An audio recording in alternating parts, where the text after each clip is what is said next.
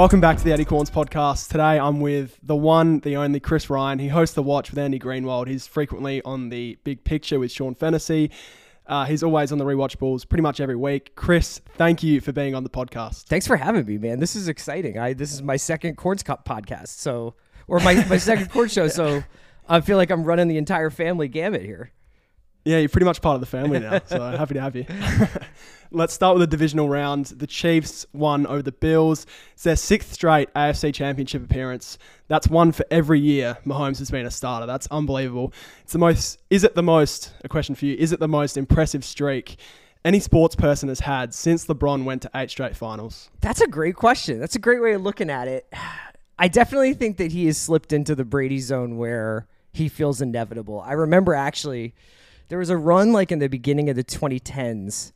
I can't remember who had the line, but it was basically like, I'll never bet against the Spurs, the San Antonio Spurs, unless told otherwise, like unless there's an injury or whatever, but you don't lose money betting if you just bet on the Spurs. I feel that way about the Chiefs now, even though like this is probably the weakest Chiefs team of the 6 that you were talking about. Yeah. I do feel like there is a kind of difference in class between Mahomes and everybody else. And I don't even know if you would really say that Mahomes won that game. You know, like it was more a question of whether or not Buffalo lost it. But, you know, for as much as everybody is killing the kicker for missing that last field goal, I think everybody is like, if you give him Mahomes the ball back with a minute and a half left, like, yeah, it feels like he would have driven down the field. Yeah, he's reached that stage now where it's kind of, if you give him more than a minute, the game feels like it's over. Yeah, I mean, like in your lifetime, like you'll have like 4 or 5 things like this. Like, I think for Premier League football fans, it was like Fergie time, where like if Manchester United was within spitting distance with like 3 minutes of added time or 5 minutes of added time, like it felt like they were going to still jump back in it. I think that, like you mentioned, like the peak LeBron era felt inevitable. Brady felt inevitable. There were Yankees teams in my lifetime that have felt like this, but this Chiefs thing is pretty significant. Yeah. Let's move over to the losers now. The Bills, obviously, wide right field goal. I actually yelled when it missed. I just could not believe it. It's one of the worst losses I've ever seen in sport, honestly. Just finally, it felt like they were finally going to go over the hump, and then just devastating. And your Eagles, you're a big Philly fan, got absolutely destroyed against the Bucs. Anything to say about that? So I guess it's a question of, would you rather your team quit, which is essentially what the Eagles did over the last few weeks of the regular season, and then they got their asses kicked by the Bucs and just didn't really tackle, like just clearly were not playing very hard. Would you rather your team just quit and it be an embarrassment and then you go straight into the postseason postmortem? Or would you rather have your heart torn out of your chest and stomped on by Patrick Mahomes when it's like everything is going your way? You made the coordinator change. You've rolled off these victories. You get the home field. Mahomes has to go to Buffalo. He is an underdog. And then you still have one of the most iconic losses in sports history going wide right again. I don't know which one's worse, honestly. Like, I think it would be cool to feel something like that, like the Bills thing. Like, you just be like, I can't believe it. But I'm saying that as somebody who cheers for a team that won a Super Bowl within the last 6 years. So it's like, I'm still riding the vapors of that. I don't know. What would you do? Well, the Bills, at least you have an excuse. Like, you can blame it all on the kicker. You can say Allen had a really good game. Our defense played pretty well down the stretch. Stop Mahomes, and you're playing Patrick Mahomes, so you're probably going to lose. So you have an excuse. Where the Eagles, they played the Bucs, who are clearly not a great team, and didn't really deserve to get to the second round and weren't very good in the second round. I know it was an 8-point game, but Detroit outclassed them pretty much the whole game. So I think I would rather be the Eagles just because of the Super Bowl in the past, where the Bills have had literally nothing, and it's just been constant disappointment. Yeah, it's like, do you fire Sean McDermott, who has led the team to so many playoff appearances and is obviously like stood this franchise up, you know, in conjunction with Allen, or do you kind of run it back and expect a different result? I mean, people have brought up the Peyton Manning comparison and about how long he had to wait to get to the promised land as a quarterback, and you know, I don't really know what to say. It's like, I don't believe really in curses per se. You know, even the Red Sox, like they were cursed for so long and then they rattle off 3 or 4 World Series over the course of 15, 20 years after that. It's just, it's just really hard to imagine, like, if you're a Buffalo Bills fan being like, I'm going to get so excited for the preseason next year and expect a different result. Yeah. Would you have fired Nick Sirianni as an Eagles fan? Did you want to see him? Well, it's not even whether I would have, because I don't like Nick. I just don't have that many. I can't think of other examples of a team clearly quitting on a coach or quitting on a season and the coach coming back. Because usually what happens is it's like, oh, we had a lot of injuries, or there was this tough thing, or this quarterback didn't play well, or, and coaches can be like, oh, the scheme wasn't right for one thing or another. But effort is something that's usually a referendum on like whether or not players like playing for their coach. So yeah.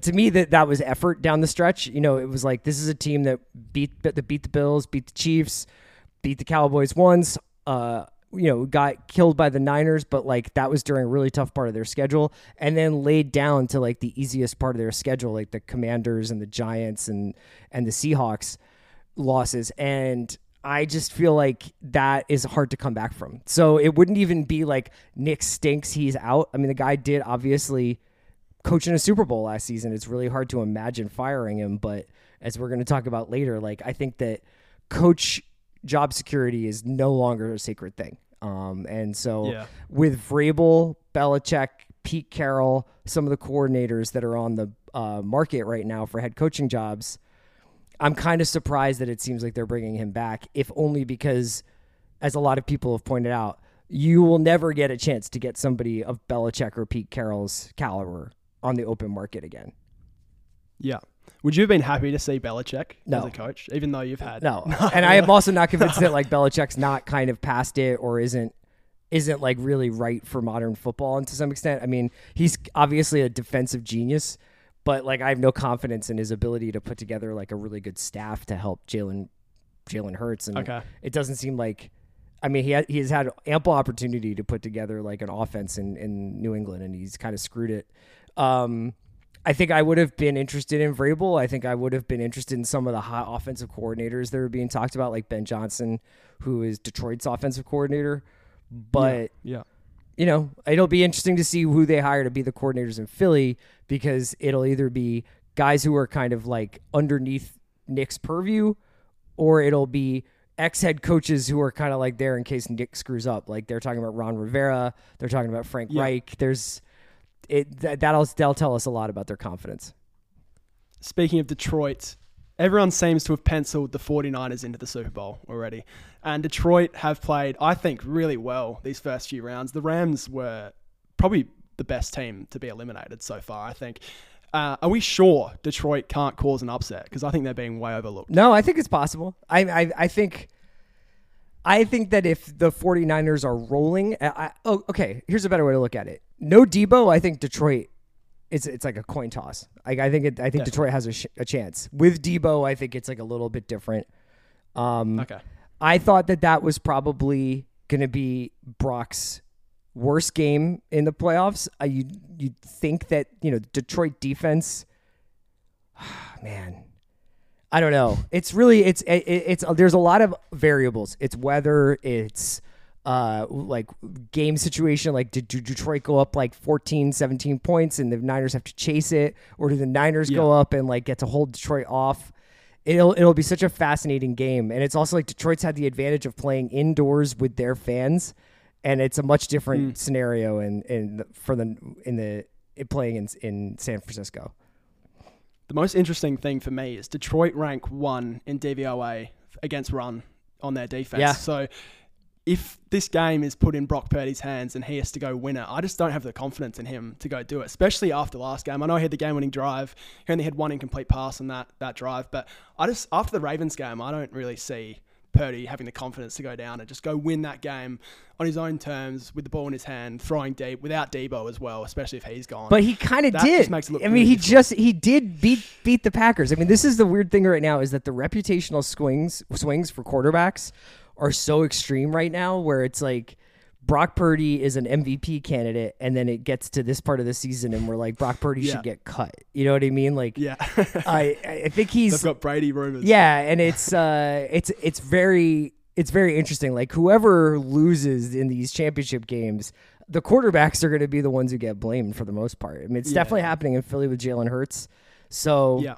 I think Goff, it's like Goff's probably playing above what people thought he was. So that's like, he's no matter what happens, he'll be fine. But for Purdy, if they lose, it's going to be like another conversation about whether or not there's a better quarterback out there for the Niners. Yeah. Speaking of the Niners and the Super Bowl, who is your pick to go and win it all? I'm going to go Ravens. Okay. I'm going to go Ravens. I think that the Ravens are better than the Chiefs. I think Lamar's playing out of his mind, but the big thing is I just think the Ravens defense is just absolutely sick. And it just feels like one of those seasons where, yeah, like if it's Niners-Ravens, like do you pick the Ravens to beat the Niners for a second time, or does Shanahan have some stuff up his sleeve? It's possible. But I feel like the Ravens really have the look of a Super Bowl champion. Okay, I'm actually going to pick the Chiefs. Yeah. I'm just going to believe in Mahomes. He's inevitable, like you said. And yeah, I mean, I'm a Broncos fan, so it pains me. Well, I bet against him, right? Like I would, I wouldn't. Yeah. All right, let's move over to the NBA now. Out of nowhere this morning, I woke up. Huge day. Adrian Griffin fired out of nowhere. The Bucks are second in the East, and he's been fired. And it sounds like Doc Rivers is the favorite to land the job. There's conflicting reports. ESPN saying he hasn't talked to the Bucks yet. The Athletic is saying he has. As a Philly fan, who Doc was your coach for multiple years, and you had some real highs and real lows with him, do you feel better going up against Milwaukee with him as a coach, or much worse? Are you more scared of them if he's the coach? I haven't thought about it that way. Okay. I feel fine either way going up against Milwaukee because I don't think this team has looked right in the post-Drew Holiday era. Like, the wins aside, the defense has not been right since Drew left and since Adrian Griffin took over. And that's to me, they're vulnerable in that way. I don't know if Doc or Tom Thibodeau or whoever can fix that with Damian Lillard as the point of attack guard. It's a big issue. The big thing to Dame also go ahead. had like multiple issues with the coach. It's been reported that he didn't really believe in his offense philosophy. Apparently Giannis lost faith in him as well. Yes. So maybe Doc can just help with chemistry issues, but it's so hard to change a whole defensive scheme or whatever they're going to do during the season. Yeah. That feels impossible. They're not going to have a lot of practice. They have a lot of veterans. They're not going to be like out there doing two-a-days with these guys. They're not, this isn't like a college team. I think that the thing to understand about the Griffin firing is this. This, in a way, is another testament to player power, because the one thing that you can do now that has no salary cap penalties, that has nothing, it's nothing but how much of a wallet does your owner have, is you can fire the coach. And you can fire a coach who is in second place in the conference, who is first year on the job, that was Giannis's handpicked choice to replace Bud, and you can still fire him before the All-Star break, which is kind of amazing. Like I don't think even David Blatt, I think, got a season with the Cavs before he got fired the following season for Ty Lue, if I remember correctly how that worked out. So it's like this is pretty rare. And what's also more rare is that they are firing him and there really is only one coach available, unless there's something I don't understand, which is Doc. I think Kenny Atkinson was thrown out there. Yeah, Kenny Atkinson is out there, I guess. You could make a run at Charles Lee, who used to be on Bud's staff in Milwaukee and is now on Joe Mazzulla's staff in Boston and is highly respected. But this isn't the offseason. There isn't like 10 available coaches. There's not a lot of guys who are like, I can drop everything and come move to Milwaukee for the rest of the season, and also do it in a circumstance where it's like, are you going to be able to, like, is the defense this easily fixable that you just go back to Bud's style of defense and this will fix itself? I don't really know how much of that was Drew.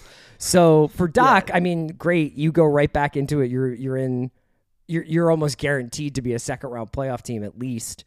And you have a shot at getting your revenge on Boston and getting your revenge on Philly. It's probably pretty good for him. I'll be bummed out if he doesn't do pods with Bill. But as far as like Doc as a boogeyman in the playoffs for the Sixers, I'm not super worried about it. I'm pretty confident in Nick Nurse. All right. The Sixers are now 29-13, and B just dropped 70 points. I think the best performance we've seen this year. He's playing the best basketball of his career. Maxi's a star Is this the best Sixers team you've had since Butler left in 2019 and you went to the... Yes. It is the best coach Sixers team I have ever seen since the process started. I would say that this team is moving more, playing more creatively on both sides of the ball. Everybody seems to know their role. You get contributions from up and down the depth chart every night with these star anchor performances from Maxey and Embiid. And even though they're third in the conference, they're cruising. It just really does feel like they're cruising. Like they'll win 6 in a row. Maybe they lose a few. Maybe Embiid goes out. Maybe Maxey goes out, whatever. But like they are really, really operating at such an efficient level right now. The Embiid 70, I was talking about this today on the Ringers Philly Special, which is our Philadelphia local sports show, about, essentially like the difference between what happened with Embiid and what happened with Towns last night. And Towns scores 62 or whatever, and his coach rips him and gets benched. And it's just like, that's the number one team in the Western Conference, but it was like Minnesota just has those kinds of internal issues sometimes. That used to be Philly. That used to be something that would happen in Philadelphia, where it was like something good would always have to come with something bad. And now it just seems kind of uncomplicated. The only thing that's going to stop Embiid, honestly, in my opinion, from winning back-to-back MVPs is if he doesn't hit the 65-game threshold with games played, which I think is now kind of looming a little bit. He's got 30-something. So he would have to like not get hurt in the second half of the season, essentially. Yeah, he's only 7 missed games away from becoming ineligible. Right. Are you in favor of the rule? Not now. Okay. I hadn't really thought about it. I mean, I think it's just like, so if one guy has 66 games played and one guy has 64 games played, that's going to make a huge difference in their value, quote unquote. I think MVP is such an opaque idea anyway, but I would love to see him win it again. Last season was kind of almost like icky because it was clearly like he was campaigning for it, and it was sort of like this is kind of like reminds me of when Westbrook was doing the triple double thing and he won it. Yeah, but they're awesome right now. I mean, like, and I think that Boston is like the most impressive team I've seen this season by far. But they are also very dependent on three-point shooting and the health of a couple of guys. And so are the Sixers in terms of their health. But I think the Sixers have multiple ways to beat you. Okay, so you see weakness in Boston, even though they're... I don't know if I see weakness. It's just the same weakness I've always seen, which is like their fourth quarter offense is not always the most creative. And if their three-point shots aren't falling, then it's like the ceiling comes in. Like they're basically like so dependent on like shooting 53s a game that... if those aren't falling, I don't know what plan B is.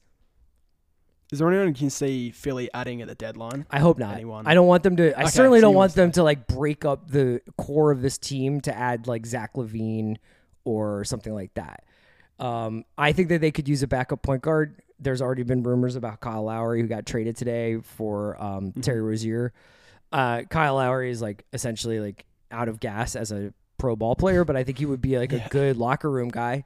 And I think he could probably play like 10 minutes a game to spell Maxey in the playoffs.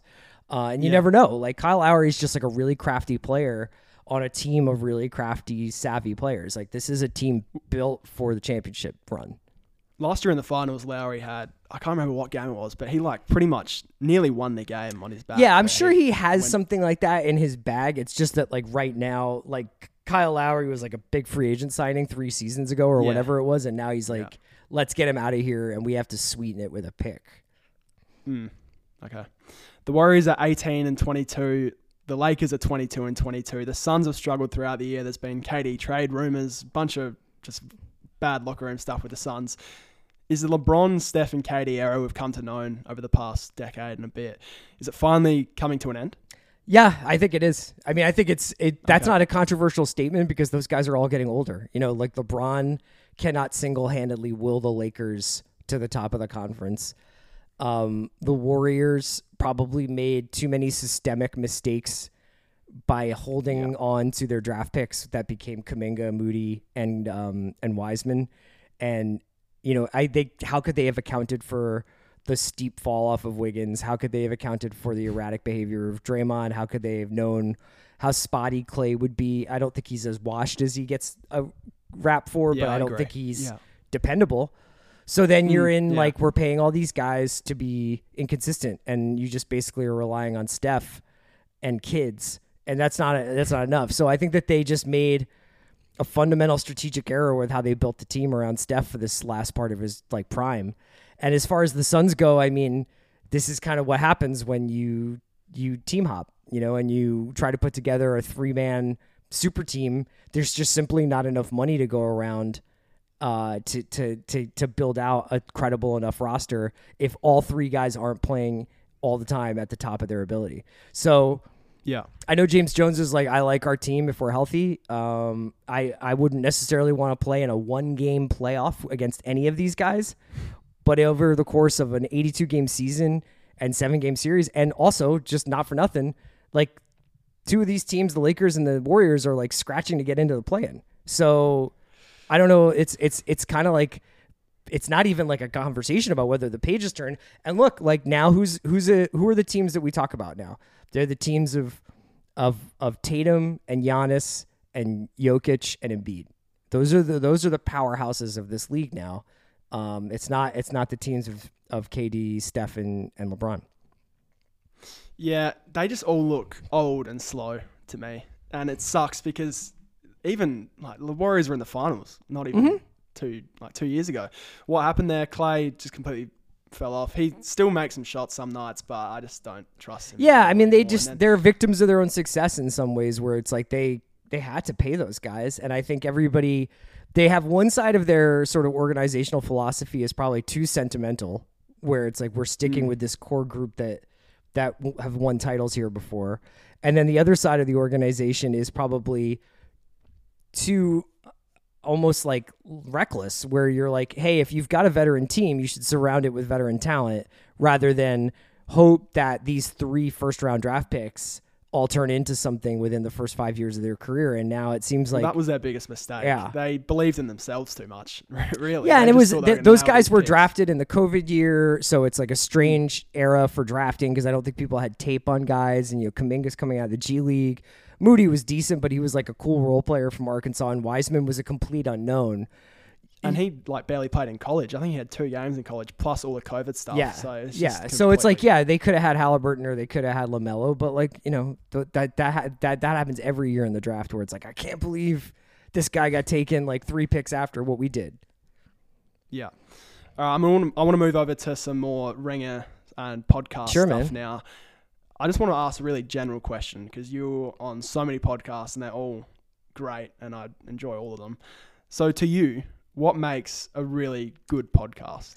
I think that for me, the topic of the podcast is secondary to the chemistry of the people on it. So I listen to podcasts that I don't have like a huge relationship to what they're talking about. Like I like the things that, say, like for instance, I listen to a podcast called No Laying Up, which is a great golf podcast. I like golf and I follow it, I think, fairly closely, but not like it's not a central preoccupation of my life, but I listen to the podcast religiously because I love the chemistry of the people on it.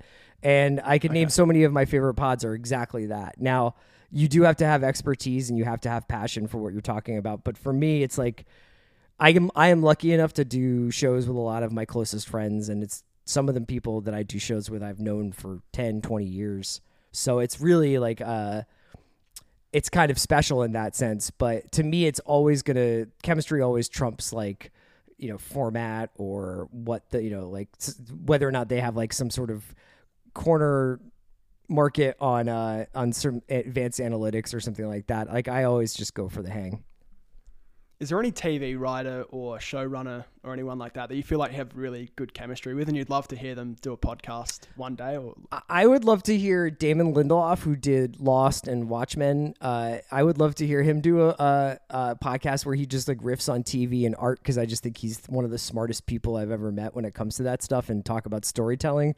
But, it is a little bit of a line where it's like you don't want to like talk too much out of school and you don't want to tell too many industry secrets. And so I understand why we don't, I think for the ex-players in sports podcasting, that's become kind of a huge sensation. It's not so much common in arts and in pop culture. I'd love to hear Jesse Armstrong do a podcast. And you guys have him on pretty frequently. I just love Yeah, his I think takes. the His industry, succession was the so guys good. who do industry would be great if they had a pod. Jesse would be a great podcaster. Like there's lots of people I can think of, but yeah, I can understand why some people are like, it's probably hard enough to just do Succession. I don't also need to do a podcast. Definitely. Yeah. Bill Simmons has been walking around LA. I know, man. Filming these YouTube shorts, and they're on Instagram, and I actually really enjoy them. He gives some takes. Like, he did one on the Golden Globes, and that was good. When are we getting you walking around LA, giving your take on the TED TV series, which I just watched? I thought it was all right. When are we getting that? I need it. I think I'm on so many shows. I just don't know how much people need of me, and it's like, I typically find that like, it's not like I have a ton of leftover takes after I'm done doing podcasts. So I'm also, I obey traffic laws a little bit more religiously than Bill does. So I wouldn't just want to walk out into the middle of Fountain and get killed here in LA. True Detective is back. It's back on TV. It's probably the biggest show right now. Yeah. I think it's the most interesting one on TV. You and Andy have been doing recaps on the first 2 episodes. Do you have any theories as to where the 4th season could be headed? They've brought back, or they're mentioning a few of the first season. Yeah, I think that the 2 major things are it's obviously making some explicit connections to the first season of True Detective, and by proxy, some residual stuff to the other 2 after that. I would imagine that if I had to guess, I have not watched ahead, so I'm just guessing. I would say that is going to be probably more superficial than anything else, because I think it would be complicated for Issa Lopez, who created this version of the show, to answer the questions or fill in the blanks that were left by Nick Pizzolatto's version of the story. And I would imagine she wants to do something that's closer to her own thing. So I don't think we're going to get like an explicit, this is what the spiral means, Carcosa is real, the Tuttles still are out there or whatever. I know that we're getting Easter eggs about it. I think that also this series has a little bit more of a supernatural bent to it. So there's this idea that ghosts are real, and that, that there's a kind of a little bit more of an environmental horror element to it. So I think some combination of a little bit of True Detective and a little bit of supernatural horror are going to be what we wind up with. All right, great. Chris, thank you for coming on. Of course, it was man. a lot of fun. I appreciate it so much. You're just an absolute legend. So thank you for coming on. Of course, anytime, dude. You just let me know. All right. Thank you, Chris. Take care.